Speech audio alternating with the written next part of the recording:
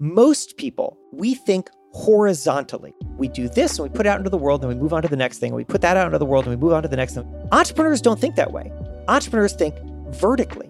They think the only reason to do something is because it is the foundation upon which the next thing will be built. When we put ourselves in positions where we are learning, we are also opening new opportunities for growth that we cannot anticipate. And I will tell you, the greatest opportunities that you will experience were the ones that you could not have possibly ever put on the roadmap, and you could have never set a goal for them.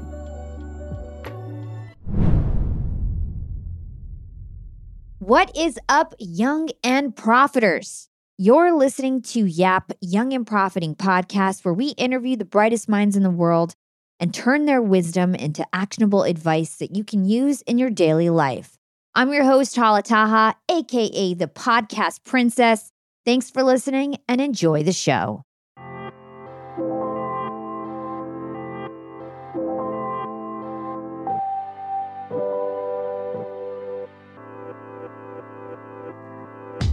Hey, Jason, welcome back to Young and Profiting Podcast. I'm so happy to be here. Thanks for having me. I'm super excited for this conversation. So I first had you on the show, episode number 70, Stop Resisting Change. That was back in 2020. And you gave my listeners some excellent advice about how to build our skill sets from job to job and how to integrate change into our lives. And this time around, I want to dive deeper on this topic of change in celebration of your new book, Build for Tomorrow, which is out right now. Super excited to get into all of that. And a quick introduction to all my listeners who may not know you. Jason Feifer is an author. He's a keynote speaker. He is a champion of change. He's also the editor-in-chief of Entrepreneur Magazine and is the host of several podcasts, most notably Build for Tomorrow, same title as his book.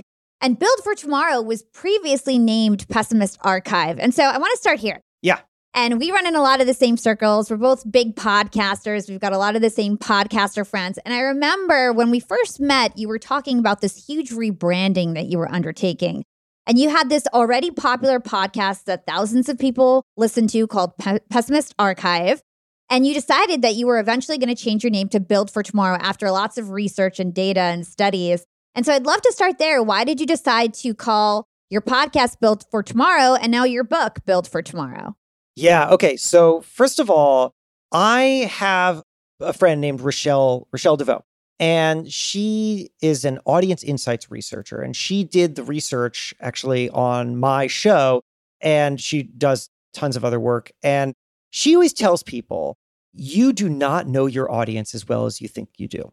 And when she tells CEOs this, they don't like to hear it because, of course, you think if I serve people, I know them. I know what they want and I know how to provide that. But that's not true, because the thing is, we tend to run on a lot of assumptions about the things that we think our audience wants or how we're best serving people. And we may not know how we fit into their lives. Give you a quick example, and then I promise I'll actually talk about this podcast that you asked. But this was such a revelation for me, and it has really driven a lot of how I now understand my own work and how I think other people can improve theirs, that I think it's worth understanding. So Rochelle, she has this process by which she, identifies the best customers for a brand. And then she understands, she interviews them, she talks to that. And I asked her to tell me the story. I said, can you explain what it looks like for this kind of transformation to happen? She said, okay, there's a sock company called Vim and Vigor. It was started by an athlete who needed compression socks to help her feet feel better while she was performing. And so she makes this company, and they make these socks for athletes, and it does quite well for a while, and then sales level off. And they can't figure out why. And so they hire Rochelle. And Rochelle comes in and she identifies the best customers, which is to say, who are the people who are buying the most? Who are the people who are the most engaged? Who are the people who are leaving the best reviews? And she interviews them, and she discovers, Hala, this crazy thing, which is that the best customers for this company, which sells compression socks to athletes, the best customers are not athletes. They are not. Who are they? They are people who spend all day working on their feet. They're like nurses. And so this company had really been succeeding despite itself because it thought that it was serving athletes, and it wasn't. It was serving a completely different audience, and it wasn't even trying to market to them. So once they knew that, they could change how they market, how they talk to people. things about the product themselves. And that unlocked the growth. So with that as context, that's what I did for my podcast too. I had Rochelle interview tons of my audience. And she learned that even though back then, when it was called Pessimist Archive, it was more of a history show that was interested in why people resisted new things. Like, why was the teddy bear something that was very scary to people when it was new? Why was the bicycle something that people thought was going to make people go insane and women become infertile and all this crazy stuff? And I thought it was a history show. She told me that my audience told her the reason they listened to the show is because it helps them feel more resilient about the future, which is to say they were hearing a history show and they were using it for themselves. And I didn't know that. And also that the podcast name was turning them off because it had the word pessimist in it, but they are optimists. And so I realized the real opportunity in front of me here is to serve this audience that is with me despite me. They're with me despite that I wasn't properly fully serving them. And so I made this change, which is to change the name to something that felt optimistic, that drove towards how people can grow and embrace what's new and find great new opportunities. And then I leaned more heavily into talking about more contemporary issues because I knew that people were looking for that connection to their lives. And again, that totally unlocked growth. I love that. And what a great business lesson in general. I mean, anybody who's selling a product or anybody who has a community, go talk to your super fans. Go talk to your most engaged clients and customers. Ask them what they like, what they don't like, and see how you can mold your messaging to reach more people like them, right? So I love that business lesson in there. So another thing that I want to bring up before we really get into the meat of this interview is this idea that we talked about last time you were on the show, but I wanted to bring it up again. It's called opportunity set A and set B. So you have this theory that you always have two sets of opportunities, opportunity set A and set B. Set A is all the things that you're asked to do, let's say at your job. It's the things that you are supposed to do. And set B is what's available to you that nobody is talking about or asking you to do. So let's talk about that because I think that's how you really set off your whole career. I think this is another just broader life lesson that I'd love for my listeners who especially don't know you to know about. Yeah, I appreciate that. So you summarized it really well there. I call this work your next job. And I think that we should all be at all times building ourselves so that we are more relevant to bigger opportunities in the future. Because if you only focus on opportunity set A, like you just said there, which is just the things that are asked of you, you show up at work, what does your boss need from you? How are you being evaluated? If you only focus on that, you are only going to be qualified to do the things that you're already doing. But opportunity set B is where real growth happens. Now, what can that look like? Well, it's interesting because oftentimes I think people feel like if they're going to devote some time to something, and we should maybe talk next about how to find the time to add more to your day, because I'm sure people feel busy. They feel like, I don't have the time for that. So I have an answer to that. We'll get to it. But if you feel like, okay, if I'm going to devote time to something, I should know how it's going to pay off. And to which I say, no, I don't think that that's correct. I think that what you need to do is instead pursue the things that you find interesting, that feel like they're pushing you to expand or to refine, but that you don't exactly know how they're going to pay off on. Because the great thing about developing new skill sets is that they will come in handy when new opportunities arise that you could not have anticipated. Here's a random example. Let's say that you listen to the Young and Profiting show and you think to yourself, I would like to start a podcast. I should start a podcast. But you know what? Hala's really good at talking about, business and growth. I'm more of a comedy person, really. I think I'm going to start a comedy podcast. You start a comedy podcast, and let's say that it's very bad, because most comedy podcasts are pretty bad. You put this thing out, and nobody really listens to it. So maybe you think that this is a failure. But you know what? Maybe it's not. Because in the process of starting this comedy podcast, you also taught yourself a few things about microphones and about audio editing, and maybe you bought some equipment and figured out how to use that. And then maybe, let's say, I don't know, your friend has a band and they reach out and they're like, we would like to record something. You have some mics and know how to edit stuff, right? Can you just record us? And you say, sure, why not? And so you do it and it comes out pretty well. And your friend tells other friends. And now you got other bands who are coming and asking you for help. And eventually you think, maybe I need to start working at a studio. So you start working at a studio and you're recording bands and it's going pretty well. And then you think, maybe actually I should start my own studio. And then you go and do that. And now you've got yourself a completely new business and a completely new line of work. And it all happened because you started a crappy podcast that nobody listened to because you're bad at comedy. And that is what I like to call the zigzag payoff.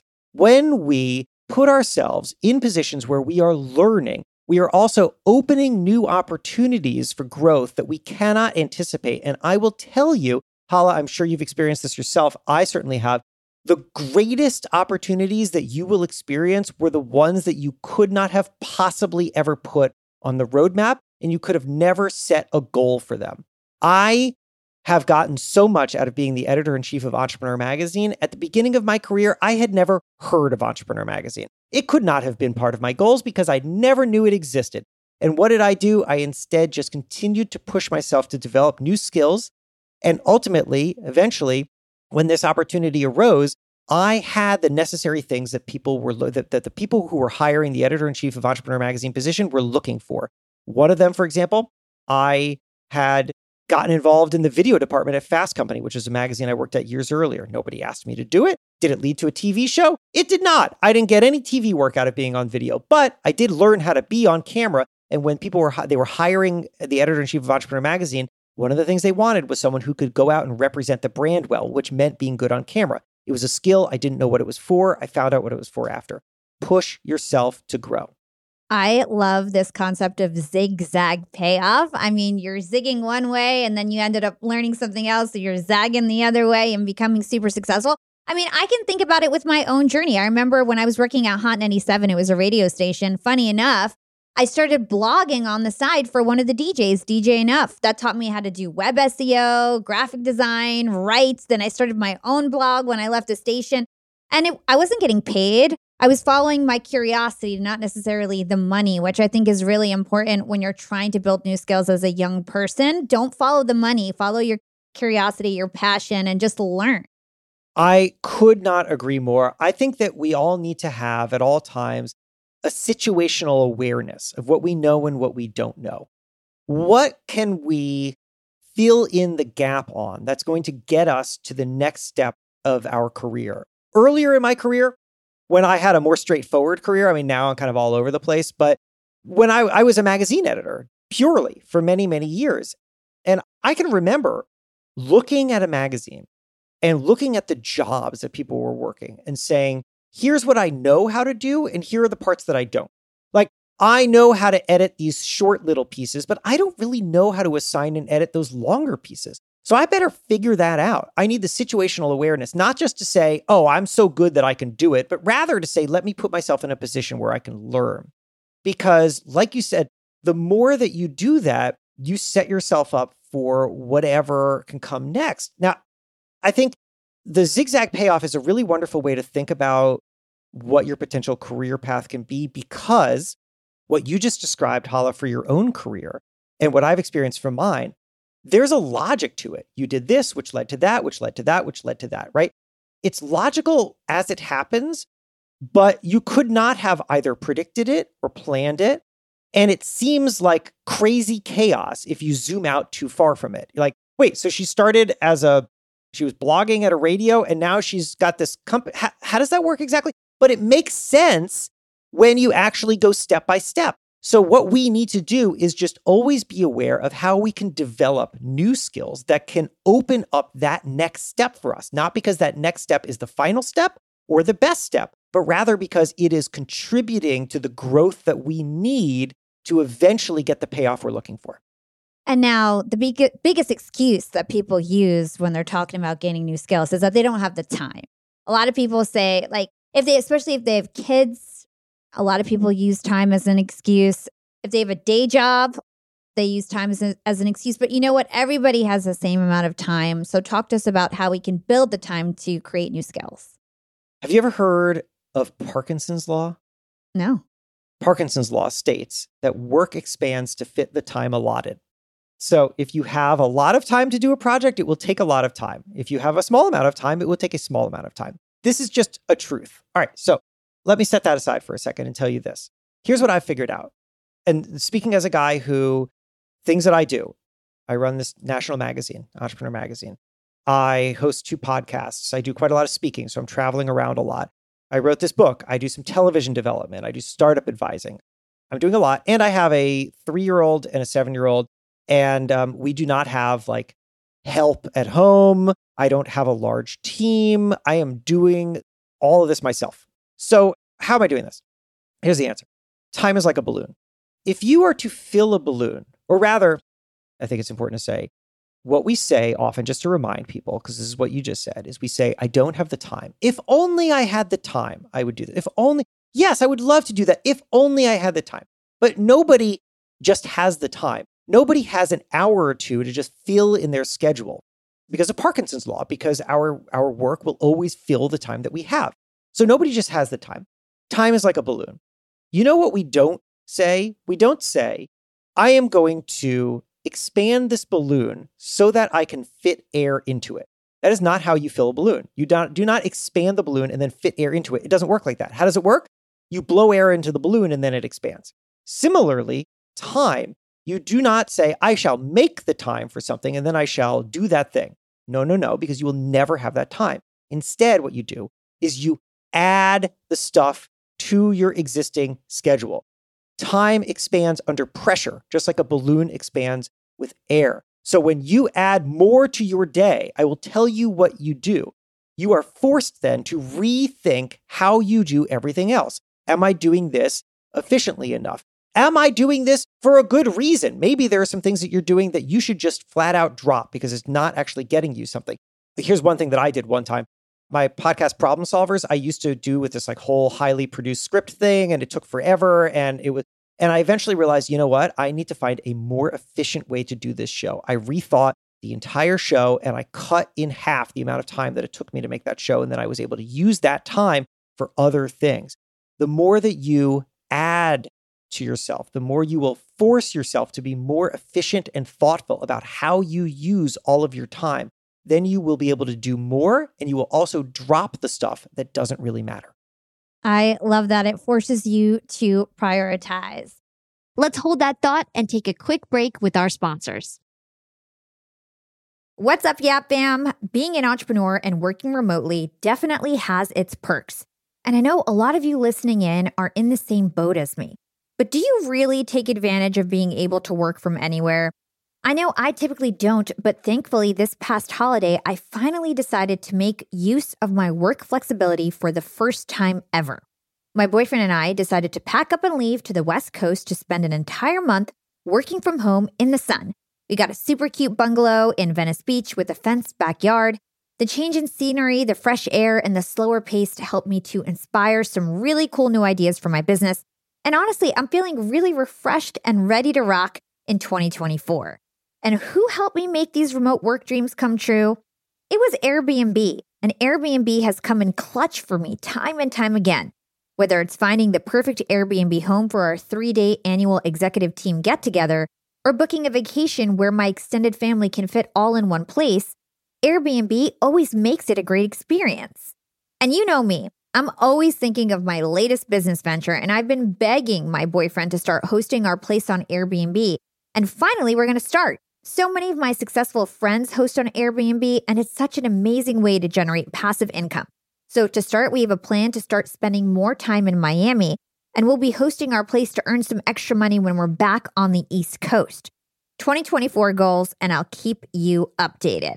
A lot of people don't realize that they might have an Airbnb right under their own noses. I was pretty surprised myself. You can Airbnb your place or spare room even if you're out of town for just a few days or weeks. You could do what I did and work remotely somewhere else and Airbnb your place to fund your trip.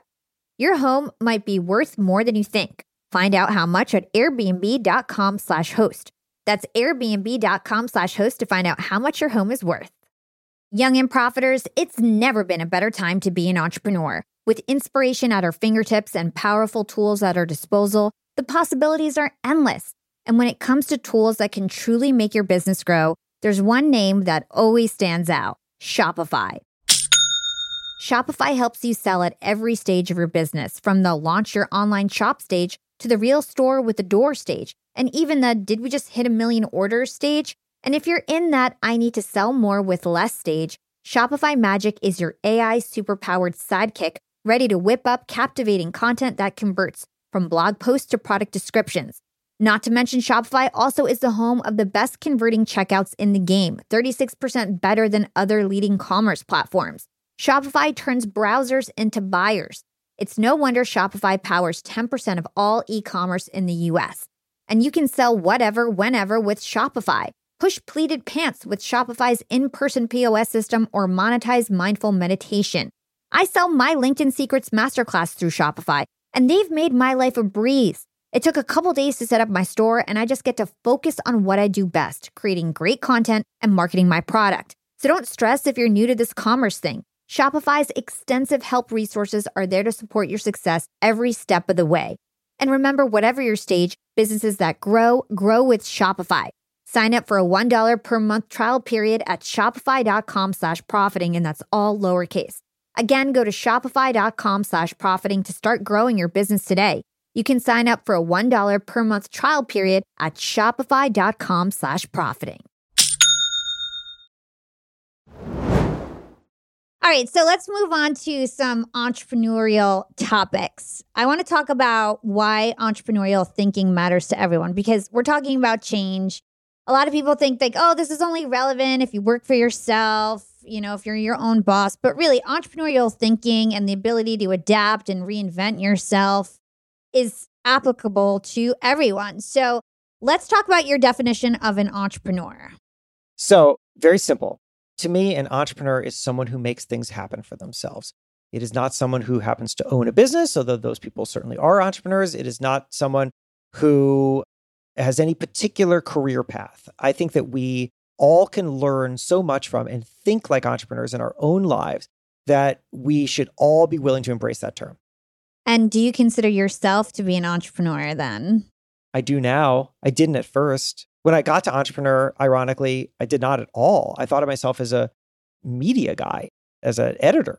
It wasn't really until much later that I realized that I had thought entrepreneurially about my own career and that I could really lean into it. One of the big moments of change for me there was many years ago, towards the earlier phase of my time at Entrepreneur. My wife and I, you said this is my first book, and it is, but actually there's like a little asterisk to that, which is that my wife and I co-authored a novel together many years ago. And so it was a romantic comedy. It has absolutely nothing to do with my work now. And so I always talk about Build for Tomorrow. My new book is really my first book, but we did write this book together. And when this book came out, a really interesting thing happened, Hala. I got two totally different reactions, depending on who I was talking to. To my media friends, to my writer friends, when I said that we had sold this romantic comedy, they always said, "That's awesome. Congratulations. Like, it's so cool." And then when I told entrepreneurs about it, they said, "Oh, that's interesting. What are you going to do with that?" Right? Which is to say that to the writers, having just done the book by itself was an accomplishment. To entrepreneurs, it had to be the foundation for something else, because I realized that most people, including the world that I had come from, we think horizontally. We do this and we put it out into the world and we move on to the next thing. And we put that out into the world and we move on to the next thing. We put that out into the world and move on to the next thing. But entrepreneurs don't think that way. Entrepreneurs think vertically. They think the only reason to do something is because it is the foundation upon which the next thing will be built. So when they saw that I put out a romantic comedy, they thought, what am I going to do? I must be doing something with it. Am I going to start running classes on writing romance novels? Or what is it going to be? They didn't know. And the answer was, I wasn't thinking horizontally. I wasn't thinking vertically at all. I was thinking horizontally. So that realization really forced me to shift the way that I think and started to make me say, everything that I do should drive towards the next thing, because that's the only way to build for tomorrow.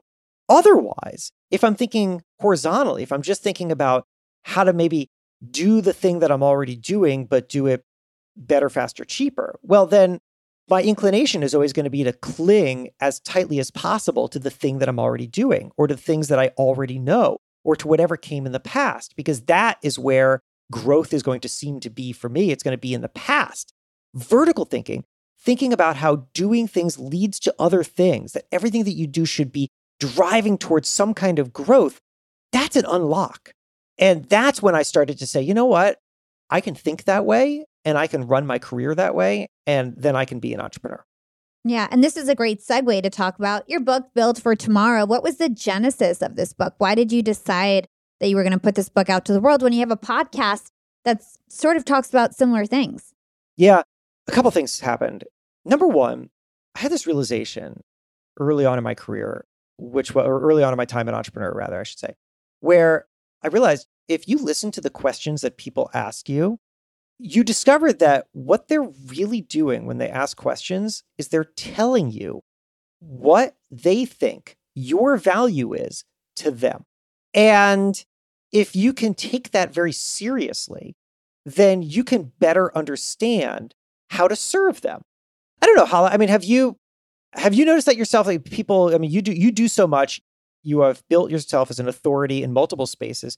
People must ask you the same questions over and over again, right? When you're out. Yeah, for sure. Yeah. And so you hear those and you think, oh, well, if people are asking me those questions, this is what they think I'm an authority on.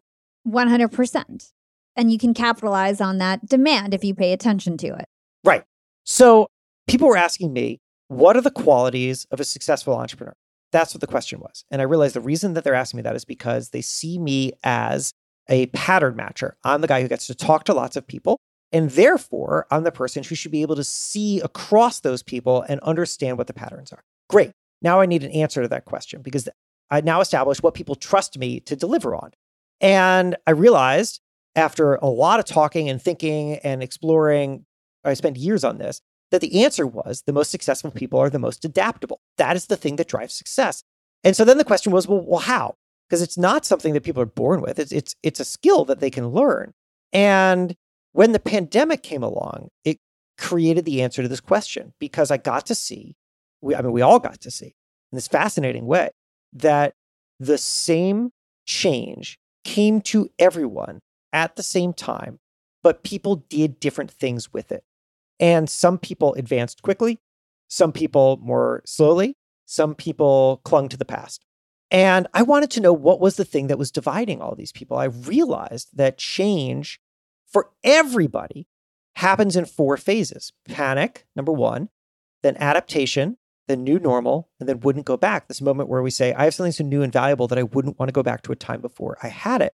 And I felt like if I could understand what was driving that and how the most adaptable people were getting through those early phases and redefining themselves and their businesses, I would have something that's just really, really useful and would finally answer that question that people kept asking me all those years ago.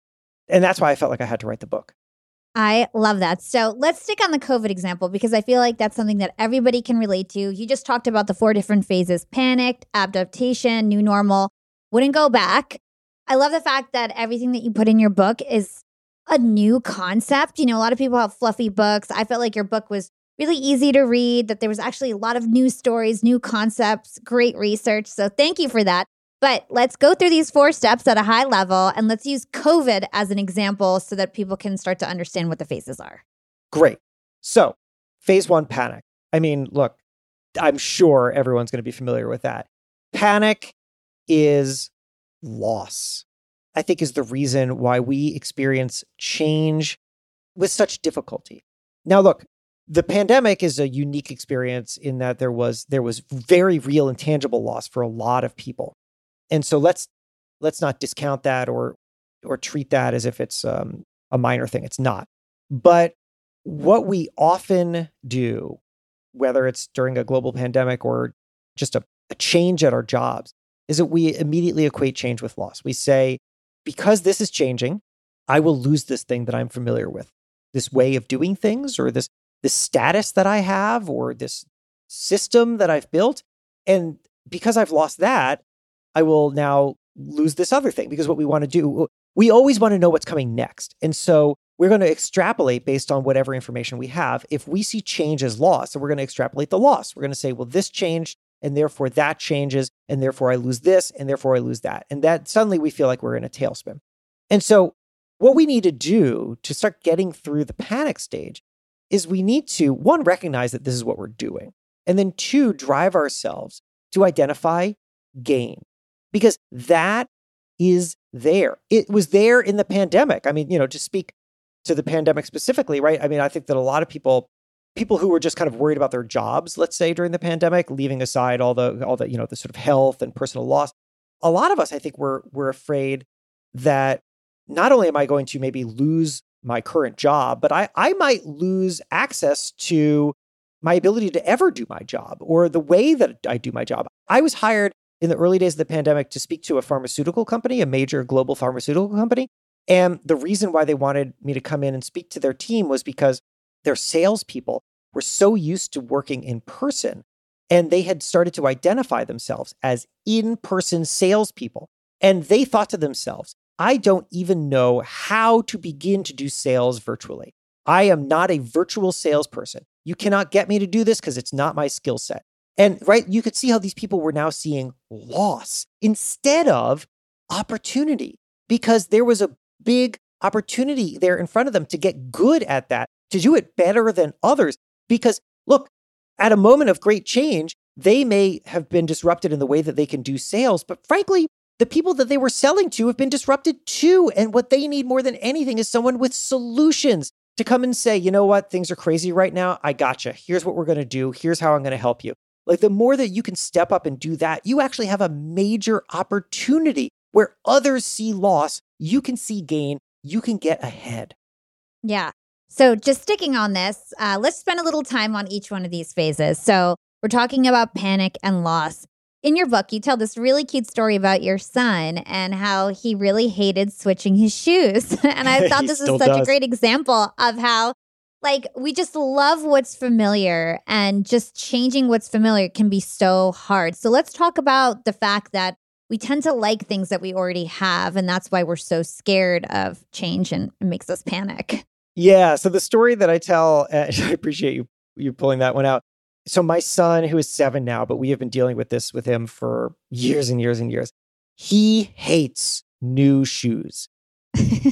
Every time that we buy him a new pair of shoes, and, we buy him a pair of new shoes when one of two things has happened. Either his old shoes have fallen apart or they've become just so smelly that we cannot stand it anymore. And so we get these new shoes and he hates them. He refuses to wear them. If we can get them on his feet, he will like stomp around and scream and rip them off as fast as possible. And I always try to tell him, it has not worked because I don't think that his brain can really comprehend this yet, but I always try to tell him, his name is Fen. I try to say, Fen, these new shoes, first of all, they're just like your old shoes, but also your old shoes were once your new shoes. Like the shoes that you want, that we got rid of, you hated those shoes too when they were new. And then you came to love them. And so if you loved your old new shoes, you will love these shoes too. This is a cycle. Now, he cannot comprehend that. And frankly, I don't think that most of us can comprehend that either, because what we do over and over and over again is we embrace something new at some time, and then that new thing becomes extremely comfortable. And then we believe that whatever comes next cannot possibly be as good as the current old thing that we have. And we forget that, you know what? We come from the future. We are products of change. Everything that we like, if you zoom out far enough, everything that we like and know was once considered terrible and scary to previous people. But we don't think that about ourselves. We think that the things that we have are new and great. I mean, look, we all do it with music, right? Like the music we listened to when we were 15 is the greatest music we've ever heard. And then like the music that kids listen to when we're 35 or 40 is absolute garbage, and we cannot believe that anyone would tolerate it. And you know what? That cycle will just repeat itself forever and ever and ever. And there's something natural about it, but we have an opportunity to step outside of it and to say, I'm just going to take on faith that this new thing that I have, even though it's not as familiar and comfortable as the old thing, is going to have some kind of value. And my great challenge right now is not to push against it, but rather to try to figure out what that value is and maximize it as fast as possible. Yeah. And I love that saying, we come from the future, just remembering that this has happened before, right? History repeats itself. So something that I love about you, Jason, and for those who may not be familiar with your work, you're like this history book, in my opinion. You've learned so much about the past. You know so many different stories. So I think this would be a fun place to kind of talk about What were some of the normal things that we take for granted today that people were really scared of back in the day? Oh, yeah. I appreciate that. So much. I had mentioned teddy bears earlier, so I'll pay off on that one in case people were curious. All right. So there was a national moral crisis in America in 1907 over the teddy bear.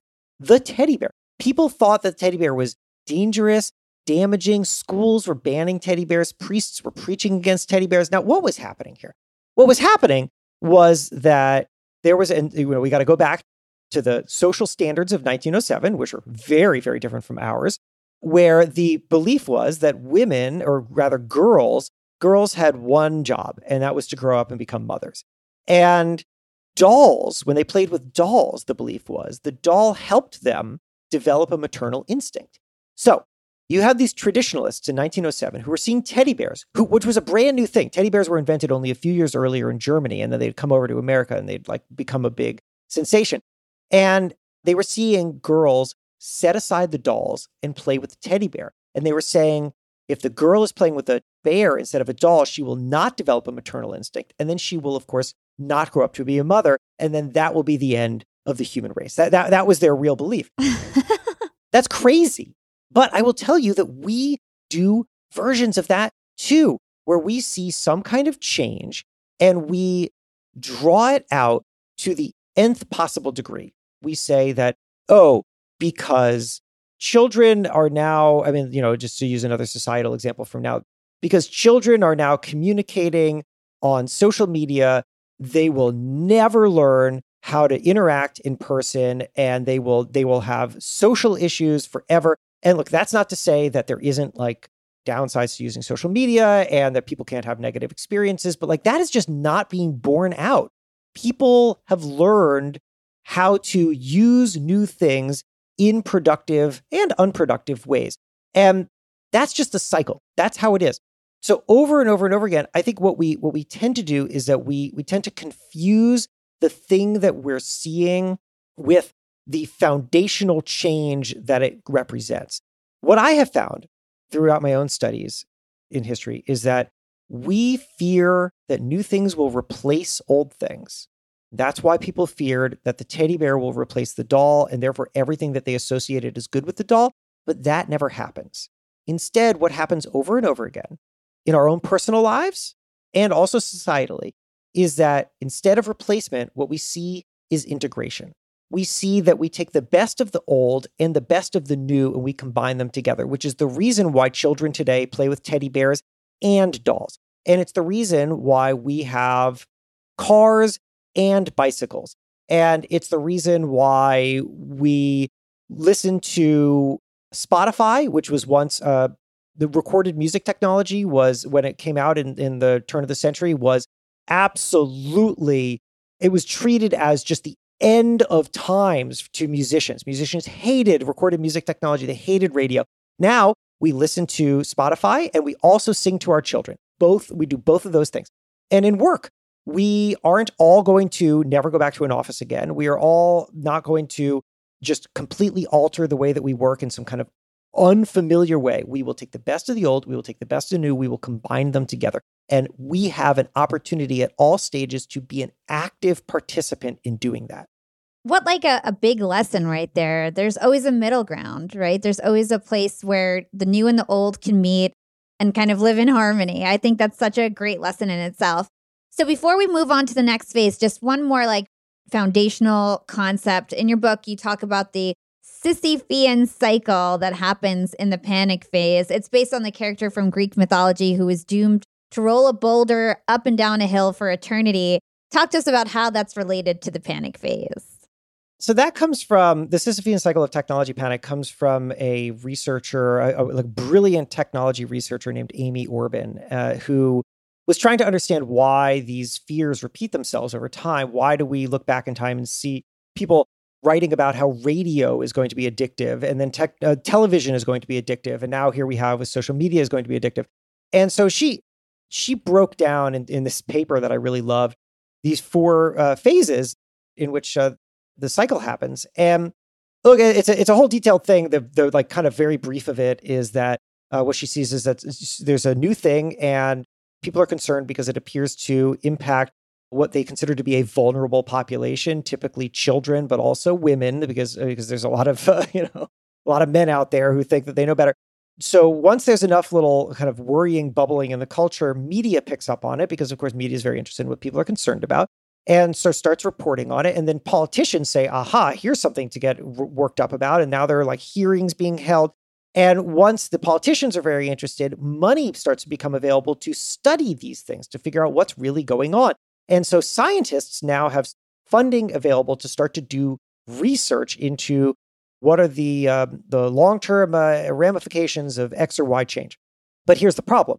Science takes time. Science is a process. It takes many years to come to a good answer. And what we typically see is a scientist will publish something and then somebody else will review it and they'll say, I don't know if that's quite right. And they'll do a kind of different study and we'll eventually get to a better place of understanding. But this process of the Sisyphean cycle doesn't really have time for that. And politicians certainly don't have time for that because politicians want answers now. So what happens is the first alarming studies from the first people who do these studies get trotted out in the halls of Congress or whatever. And you get kind of crazy kooks or just true believers who don't really have their methodology quite right, like Frederick Wertham, who was the psychologist who claimed decades ago that comic books were incredibly dangerous to children.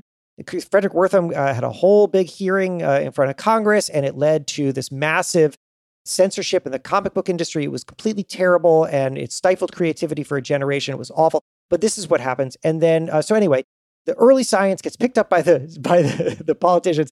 And the politicians make a lot of hay out of it. And then, of course, they either don't do that much, or they pass something that is kind of meaningless, but makes people feel like something was done.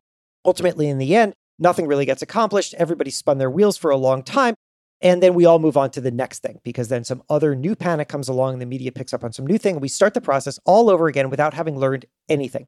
And I think that there's an important lesson here for individuals. And that is that we do not have to put ourselves through this, through our own versions of this. You don't have to listen to every fear-mongering, crazy thing that you hear in the news. And you also don't have to get worked up every time that somebody says, you know what, this terrible thing is going to happen. Because what we instead should be focused on is short-circuiting that entirely and saying, okay, there's a new thing. Is this valuable to me? That's the most important question. Is this valuable to me? Possibly the answer is no. That's okay. But possibly the answer is, you know what? I'm going to see if I can hop on this before other people can. Because if you can do that, you will be sitting there with a great business or a great idea or some kind of great growth while everybody else is just spinning themselves into circles in the dust. And that is a crazy way to be. Yeah, I bet you as you're reading through headlines, you read them in such a different way than everyone else now. You probably see like right past through the BS. I do. Like the most important question, I think, whenever you see this kind of stuff is, did this happen before? And if it did, possibly the reason that people are concerned is different than what is actually happening. I always look at this stuff differently now, and I encourage others to do as well. And now a quick break from our sponsors. I want to talk to all you employers out there, and let's talk about company culture. At Yap Media, we have a super unique company culture. We are all obsessed with excellence, and we even call ourselves this really cute name, Scrappy Hustlers. We're all Scrappy Hustlers at Yap Media. And my team is growing fast. And hiring is a pain in the butt, especially if you're looking for A players that are going to roll up their sleeves. But luckily, when it comes to hiring, I no longer feel overwhelmed by the search for the perfect candidate because I use Indeed, the ultimate hiring platform. Indeed's matching engine always presents me with a pool of high-quality candidates that match my job description to a T. If you're tired of drowning in your hiring pool, Indeed is here to rescue you. You can use Indeed for scheduling, screening, and messaging your candidates, making the entire hiring process a breeze. And Indeed doesn't just help you hire faster. 93% of employers agree that Indeed delivers the highest quality matches compared to other job sites, according to a recent Indeed survey. I've hired some of my best employees at Indeed, some of my best scrappy hustlers. With over 140 million qualifications and preferences analyzed every day, Indeed is constantly learning from your hiring preferences. So the more you use Indeed, the better it gets at actually hiring your perfect match. Join the ranks of more than 3.5 million businesses worldwide that have already chosen Indeed to hire great talent. And listeners of this show will get a $75 sponsored job credit to get your jobs more visibility at Indeed.com/profiting. Just go to Indeed.com/profiting right now to support our show by saying you heard about Indeed on this podcast. Indeed.com/profiting. Terms and conditions apply. Need to hire? You need Indeed. Young and profiters, I've got a fun fact for you. Did you know that by 2030, over 85% of the jobs that will exist haven't even been invented yet? And that's why we need to acquire new skills and stay relevant and adaptable. By embracing lifelong learning, we can future-proof our careers and our businesses. That's why you've got to check out Economist Education. Economist Education provides online executive education courses tailor-made for professionals just like us, crafted by The Economist's own editors and special experts. Economist Education courses are designed to sharpen your professional skills in key areas like data storytelling, critical thinking, sustainability, and so much more.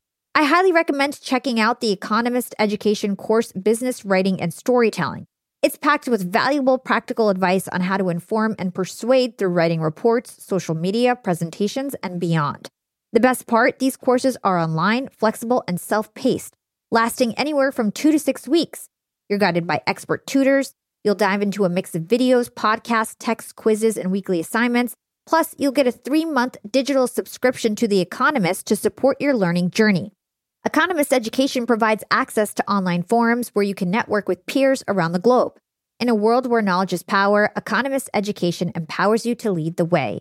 Economist Education is an incredible way to stay ahead in business. And I've got a special offer to get you started. Get 15% off any course, only available by going to my special URL, education.economist.com/profiting, and then enter the promo code profiting at registration. This offer ends on March 31st, so don't wait. For 15% off, go now to education.economist.com/profiting and use code profiting. Again, this ends on March 31st. If you want 15% off, you've got to go to education.economist.com/profiting and use promo code profiting at registration. Young and profiters, I actually have a nasty habit of ordering way too many groceries. I'm embarrassed to say it, but I've wasted so much food in the past, and I felt really guilty about it, but now my conscience is clear with HelloFresh. Each week, I get ingredients shipped to me with step-by-step recipes. I get fresh, pre-measured ingredients that get me whipping up delicious dinners in no time.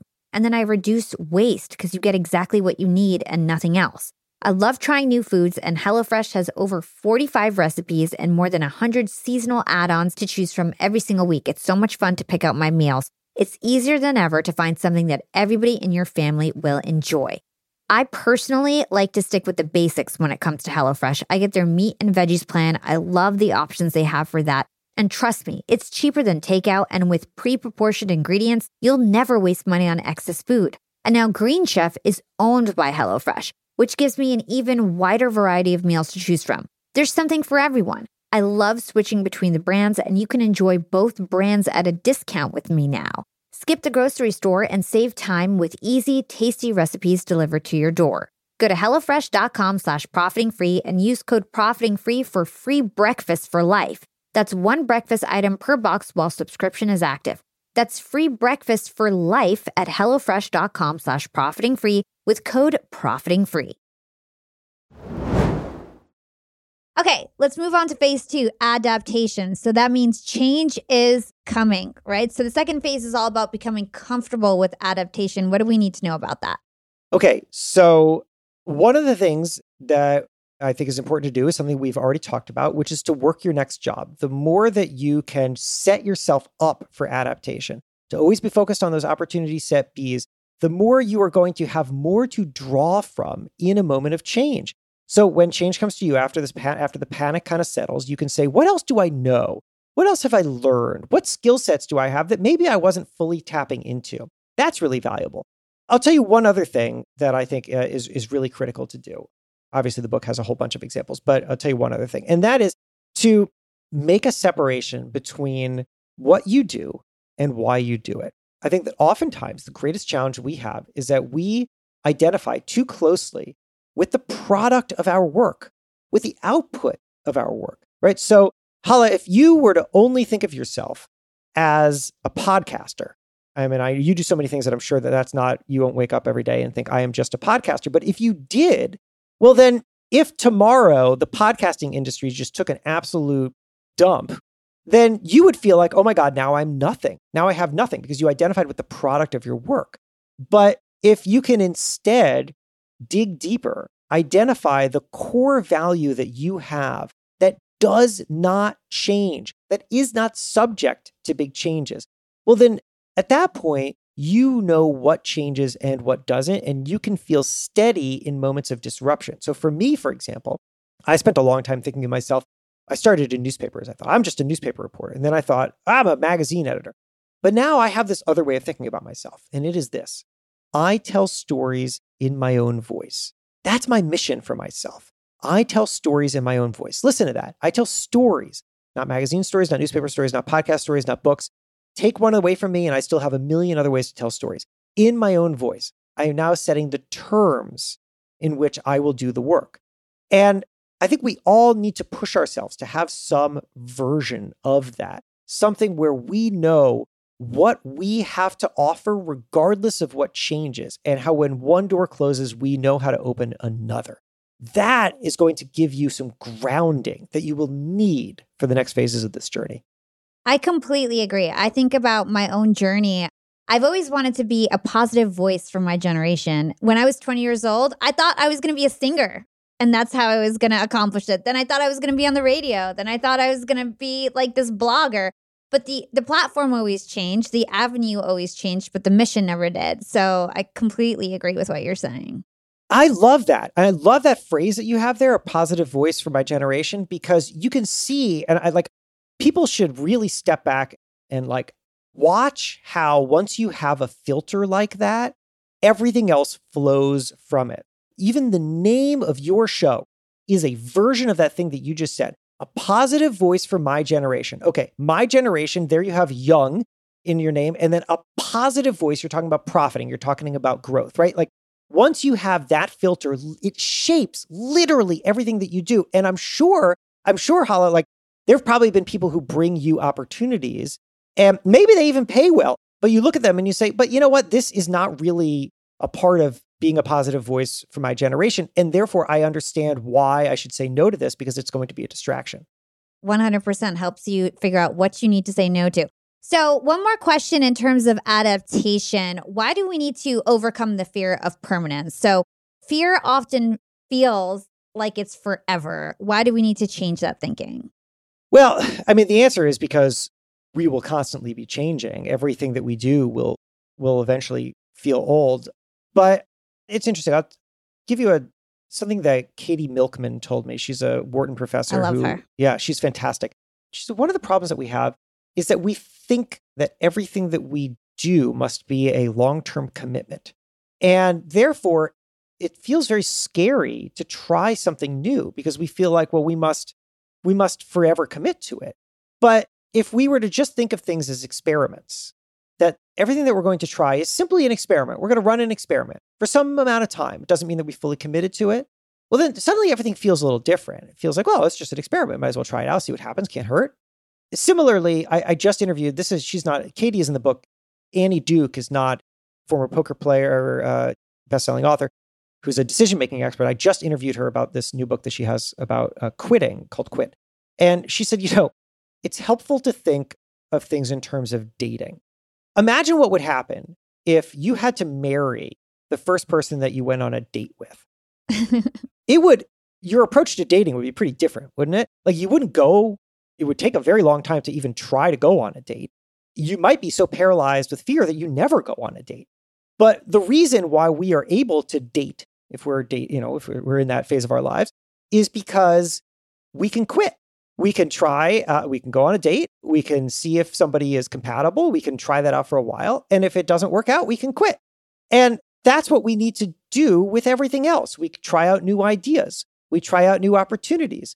Everything that we're doing, we're dating ideas. We're dating opportunities. And we should be able to walk away from them and say, that wasn't so good, but maybe I learned something. And I can take that learning and apply it to something else. But I don't have to fully commit to that. I think permanence, the idea of permanence, really, really holds us back from trying anything.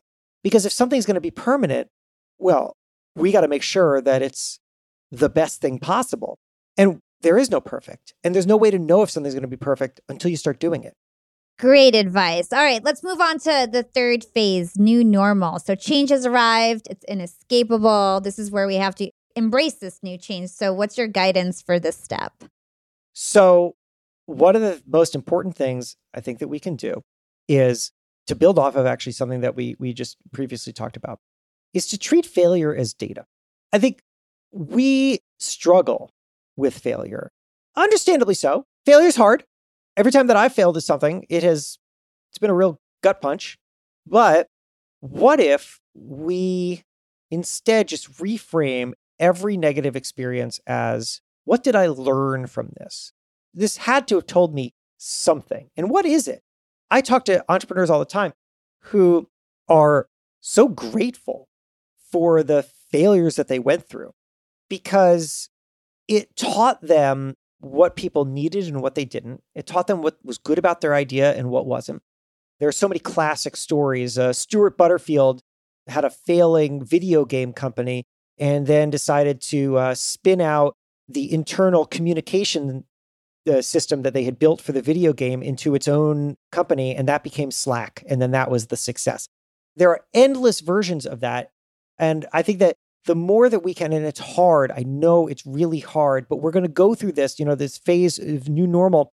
We're going to have adapted. We're going to have tried to figure out what new things do we have to work with. We're going to try to implement some of them. We're going to try new things, and they're not always going to work. But when you fail, you know something that other people do not. You learn something by being on the front lines of that failure that can inform the next thing that you do. So it's worth stepping back and just saying, what did I learn from that? Because when you drain the emotion out of that, well, it gives you a whole new way to process it. Well, one other quick anecdote on this is I interviewed Michael Dell of Dell, and he told me that he actually keeps mementos from the company's failures in his office, like products that failed. And the reason is not because it's a kind of graveyard of bad ideas, but rather because he wants to remind himself and his team that they learned so much from trying, taking a risk, doing something that didn't work out, informed the next step that they took. And that step led to success. So these wonderful, wonderful failures deserve a place in his office because they drove growth too. It's so interesting that you're talking about this. I interview a lot of people. I've been through my own up and downs. And lately, whenever somebody talks about failure, I have an image of a house. And every time you fail, the house collapses into the foundation. And the foundation gets more compact and more strong.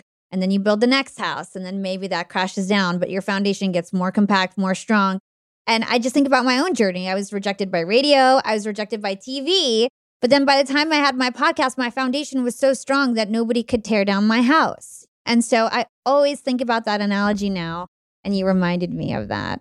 I love that analogy. It's a really great visual. It also is just, it's true. Like cities are built on top of the compact of their previous versions. When anthropologists go and excavate sites, they find basically centuries worth of communities just compact underneath them. This is exactly what we do. And the greatness of everything that we have is built upon the compacted failure of everything that came before. Yeah. Okay. Step number 4, that is, we wouldn't go back. So the wouldn't go back phase is actually the most important phase. Why? Well, because this is the moment where you say, I have something so new and valuable that I wouldn't want to go back to a time before I had it. This is the payoff for this whole crazy thing that we've experienced. And again, this can happen in large and small ways, right? I mean, this could be just something that changes at your work. And a year later, you say, I got a promotion and I'm so much better for it, but it all started from this very uncomfortable thing.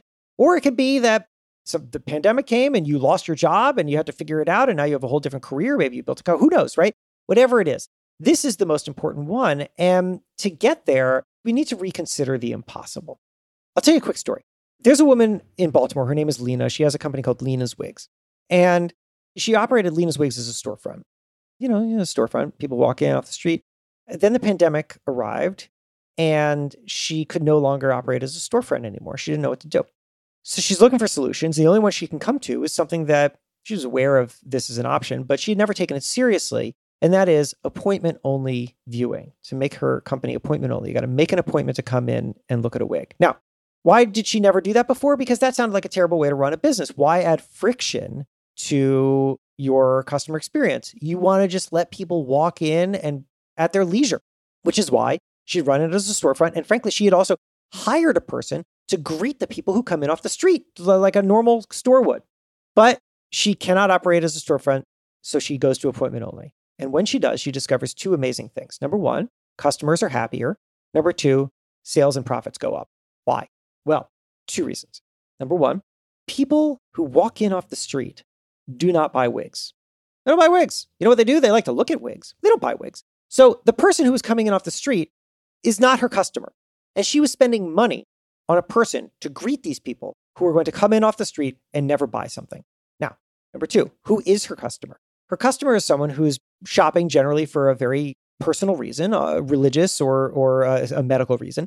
Those people are very happy to have a private appointment, very happy to explore wigs without a bunch of randos coming in off the street. So as Lena was operating her company the way that she thought she had to, she was actually creating a worse experience for her best customers, and she was spending money on people who would never spend money on her.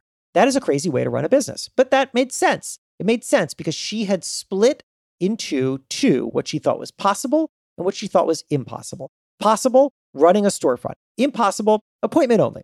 And then she was forced to reconsider the impossible, to say, what if the ideas that are best for me were ones that I actually left outside my box?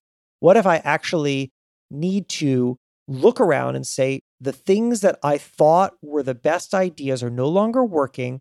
What happens if I try something that seemed too difficult or too challenging or too impossible? And when we do that, I will tell you, I hear stories about this all the time. When we push ourselves to do that, we discover that there is so much growth left for us. And it came from places that we didn't take seriously. We must, as this guy, Brian Berkey, who's also a Wharton professor, talked to a lot of Wharton professors. He said, a moment of crisis forces us to shift the window on what we collectively take seriously, to shift the window on what we're willing to take seriously. We have options. We have infinite options. We narrow in on what we think the good options are. And I will tell you something, we're not correct. There are other good options available. And what we need to do is push ourselves to find that better one. And when we do that, we will say, of course, well, I wouldn't want to go back to the time before I had that. Amazing. Well, guys, Young and Profiters, I want you to go pick up Jason's book, Build for Tomorrow. He also has a podcast called Build for Tomorrow. Jason, we always ask the same couple of questions to wrap up the show. The first one is actionable advice. So what is one actionable thing our Young and Profiters can do today to become more profiting tomorrow? Okay, here's what I want you to do. Grab a piece of paper, write these words on it. I will do the best work with the resources available. That is not a sexy phrase, but it is my motto. And the reason it is because it is a reminder to me that I cannot compare myself against what I would be doing if I had more resources, more time, more money, more people, more whatever. Instead, I want to focus on what I can do with the resources available. What is actually possible for me to do, and how can I be smarter about it? Do not overwhelm yourself with comparisons against what you simply cannot do. Work within the resources available. You will succeed. That's fantastic and so practical. Okay, so last question. What is your secret to profiting in life? I think that my secret to profiting in life has been that relationships matter above all else. Mm-hmm. It's funny, I could probably have run a different playbook, and I probably could have been a little more cutthroat in the way that I did things in my career, and I probably could have alienated more people and possibly been making more money now. But to me, that's not profiting. To me, profiting is doing really well and building every part of your life. Chip Gaines, in Magnolia, Fixer Upper, Chip and Joanna Gaines. I love Chip. And Chip and I were talking once, and he said that, the thing that is most important to him is building a network. It's about identifying the people that matter and building something so that they all can thrive and succeed inside of it. And I really love that. And I have found that when I do that, opportunities come. This book that we've been talking about, Build for Tomorrow, you know where it began? Began on a playground with my son's friend's dad, who I was just chit-chatting with as we killed time on a playground. And I was telling him about my podcast, and he said he'd check it out. Turns out he's a book agent, and a pretty successful one. His name is Matt L. Blanc. And we became really good friends. And we was talking about this book. And then in the very beginning of the pandemic, he calls me and he says, Jason, we've been talking about doing a book on change for a long time. Everyone is going through massive change right now. It's time to do it. Now, could I have gone around and like been like, you know what? I could be a fancy author. I should find like the biggest shot agent in the world. No, Matt is a great agent. He knows his stuff and he's a friend. And we built a relationship. And that means that he's going to care about me and I care about him. And we're going to do great things together. And that is how I run basically every part of my business. I work with people who I build relationships with. And it has gotten me very far. Yeah. And not to mention, it's probably more fulfilling. You've got a lot of friends along the way. It's not all about money. Totally. Yeah. So Jason, where can everyone learn more about you and everything that you do? So you could pick up the book, Build for Tomorrow. I hope you will. You can find it anywhere you get books. If you cannot think of a place that sells books, well, I will help you out. jasonfeifer.com/book is a great place. Also, if you want to reach out to me, I would love to hear. And I've actually, Hala, I have heard from many Young and Profiting listeners from being on your show before. So I love that. I will always respond. You can find me on Instagram at @HeyFeifer. You can find me on LinkedIn. Just search my name, Jason Feifer. I'd love to hear from you and hear what you think of the book. Thanks, Jason. It was such a pleasure. Thank you. Well, there you have it, Young and Profiters. Number 188 is officially a wrap. Jason Feifer's work is so beneficial to every entrepreneur and aspiring entrepreneur who hopes to shape the world. Young and Profiters, you have to remember that we must accept that the future is not optional. We can't opt out of it. We can't slow it down. We can't stop it. We can, however, participate in the future and benefit from it. And that means we need to get good at change. We need to be able to start to see the opportunity that change brings before everyone else does. That's going to be the key advantage. And what a blessing that we have gotten to speak with Jason Feifer, the editor-in-chief of Entrepreneur Magazine, my friend that has been interviewing the world's most successful entrepreneurs for nearly a decade and who's known to be the champion of change. Jason breaks down change into 4 different phases: panic, adaptation, new normal, and wouldn't go back. A great example for us to quickly walk through is COVID. At first, we panicked. Planning seemed nearly impossible. Our lives became completely unfamiliar. And then we slowly adapted. The dust cleared and we saw what was possible. The people who adapted first won the most during this time period. Many people started new businesses, capitalized on this new change, started new business models. Smart businesses adapted by moving online. Working from home became the new normal. And shopping was more convenient, door-to-door delivery. We got comfortable with this new way of life, and now we seem to be never going back to the way it was. And so I think it's important to remember these 4 phases. And like I mentioned before, to start to look at things that are happening in the world from a bird's eye perspective and realize, oh, I've seen this story before. Everyone's in panic mode. How do I move to the adaptation mode quicker than everyone else and capitalize on what's going on instead of being afraid of it? I also appreciated the unique way that Jason defines entrepreneurship. This is really meaningful to me because I recently switched our Young and Profiting podcast category from education to entrepreneurship and business because it's been 4 or 5 years since I started this podcast. And now I'm an entrepreneur. I'm a business owner. And a lot of the things that we talk about end up being about entrepreneurship and business. But I know that not all my listeners are entrepreneurs. But when I wasn't an entrepreneur, I was listening to entrepreneurship podcasts and trying to get entrepreneurial thinking. And it's important for everyone to think like an entrepreneur. That's beneficial to all, no matter where you are right now. So Jason defines entrepreneur differently, and I'm in complete alignment with what he says. It's not about having a particular job or income level. An entrepreneur is someone who makes things happen for themselves. Let me say that again for everyone in the back. An entrepreneur is someone who makes things happen for themselves. Anyone who listens to a podcast like Young and Profiting fits into this category. And I don't care what career you have. I don't care if you work for someone else or if you work for yourself or for nobody at all. If you make things happen for yourself or you aspire to do so, you are an entrepreneur and you should be listening to podcasts that get you thinking in an entrepreneurial way. And this conversation today applies to everyone who wants to build because we are always building on shifting ground. The world is moving so fast and we need to understand the best way to navigate all of this. And although we live in a continuously changing world, there is a happy ending. There's always the good that comes with the bad. It's that wouldn't go back phase, the most important phase of all. For example, we talked about COVID, but let's talk about the bubonic plague. It killed 60% of Europe in the 1300s, and it changed the way we work forever. When businesses wanted to open back up, there was a shortage of labor, and business owners had to compete for labor for the first time. The people who had been serfs, who are essentially slaves working for free, were finally now in a position to negotiate and demand for payment for their work. And thus, for the first time ever, the concept of employee contracts and getting compensated for labor was born. And millions of people died for us to reach this economic achievement. But still, would we ever want to go back to a time before the bubonic plague, when everyone was essentially a slave, before the modern economy as we know it? Similarly, would we ever want to go back to a time where we were forced to go to the office every day and waste away our precious time, the most valuable asset that we have?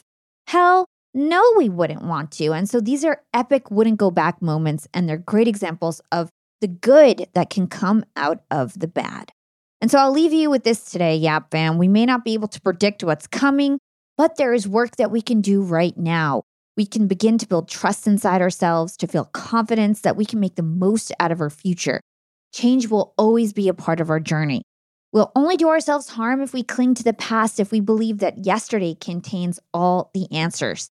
It doesn't. We must build, and there's only one direction to build in. It's toward tomorrow. Thank you guys so much for tuning in to another episode of Young and Profiting Podcast, and be sure to check out Jason Feifer's new book, Build for Tomorrow.